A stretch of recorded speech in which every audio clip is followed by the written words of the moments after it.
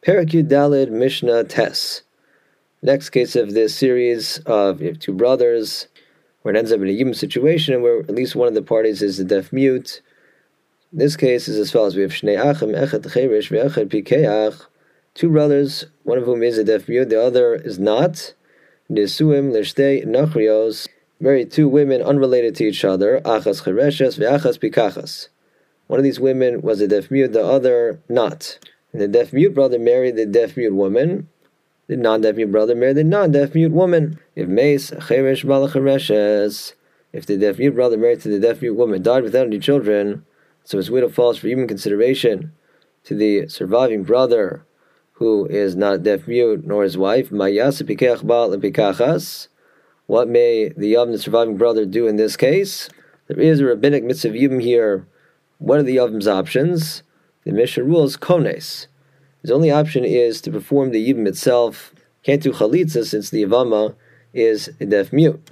The Mishnah then says v'im ratza lahotzi yotzi. But certainly after marrying the Yevama through Yibam, he can divorce her with a get, as the Yavam in this case is not a deaf mute, and as far as divorce, all it requires that the husband be a pikeach, that he be full bardas, who's able to effect halachic transactions. What about the other way? Let's say meis pikeach bala pikachas, the non-deaf mute brother who was married to the non-deaf mute woman died without any children, so that generates a biblical mitzvah Yibam between the Yevama and the deaf mute surviving brother. Mayasa cheresh bala chereshes. What may that surviving brother do in this case? Kones, his only option clearly is to do Yibam, since he himself is a cheresh, he can't do chalitza.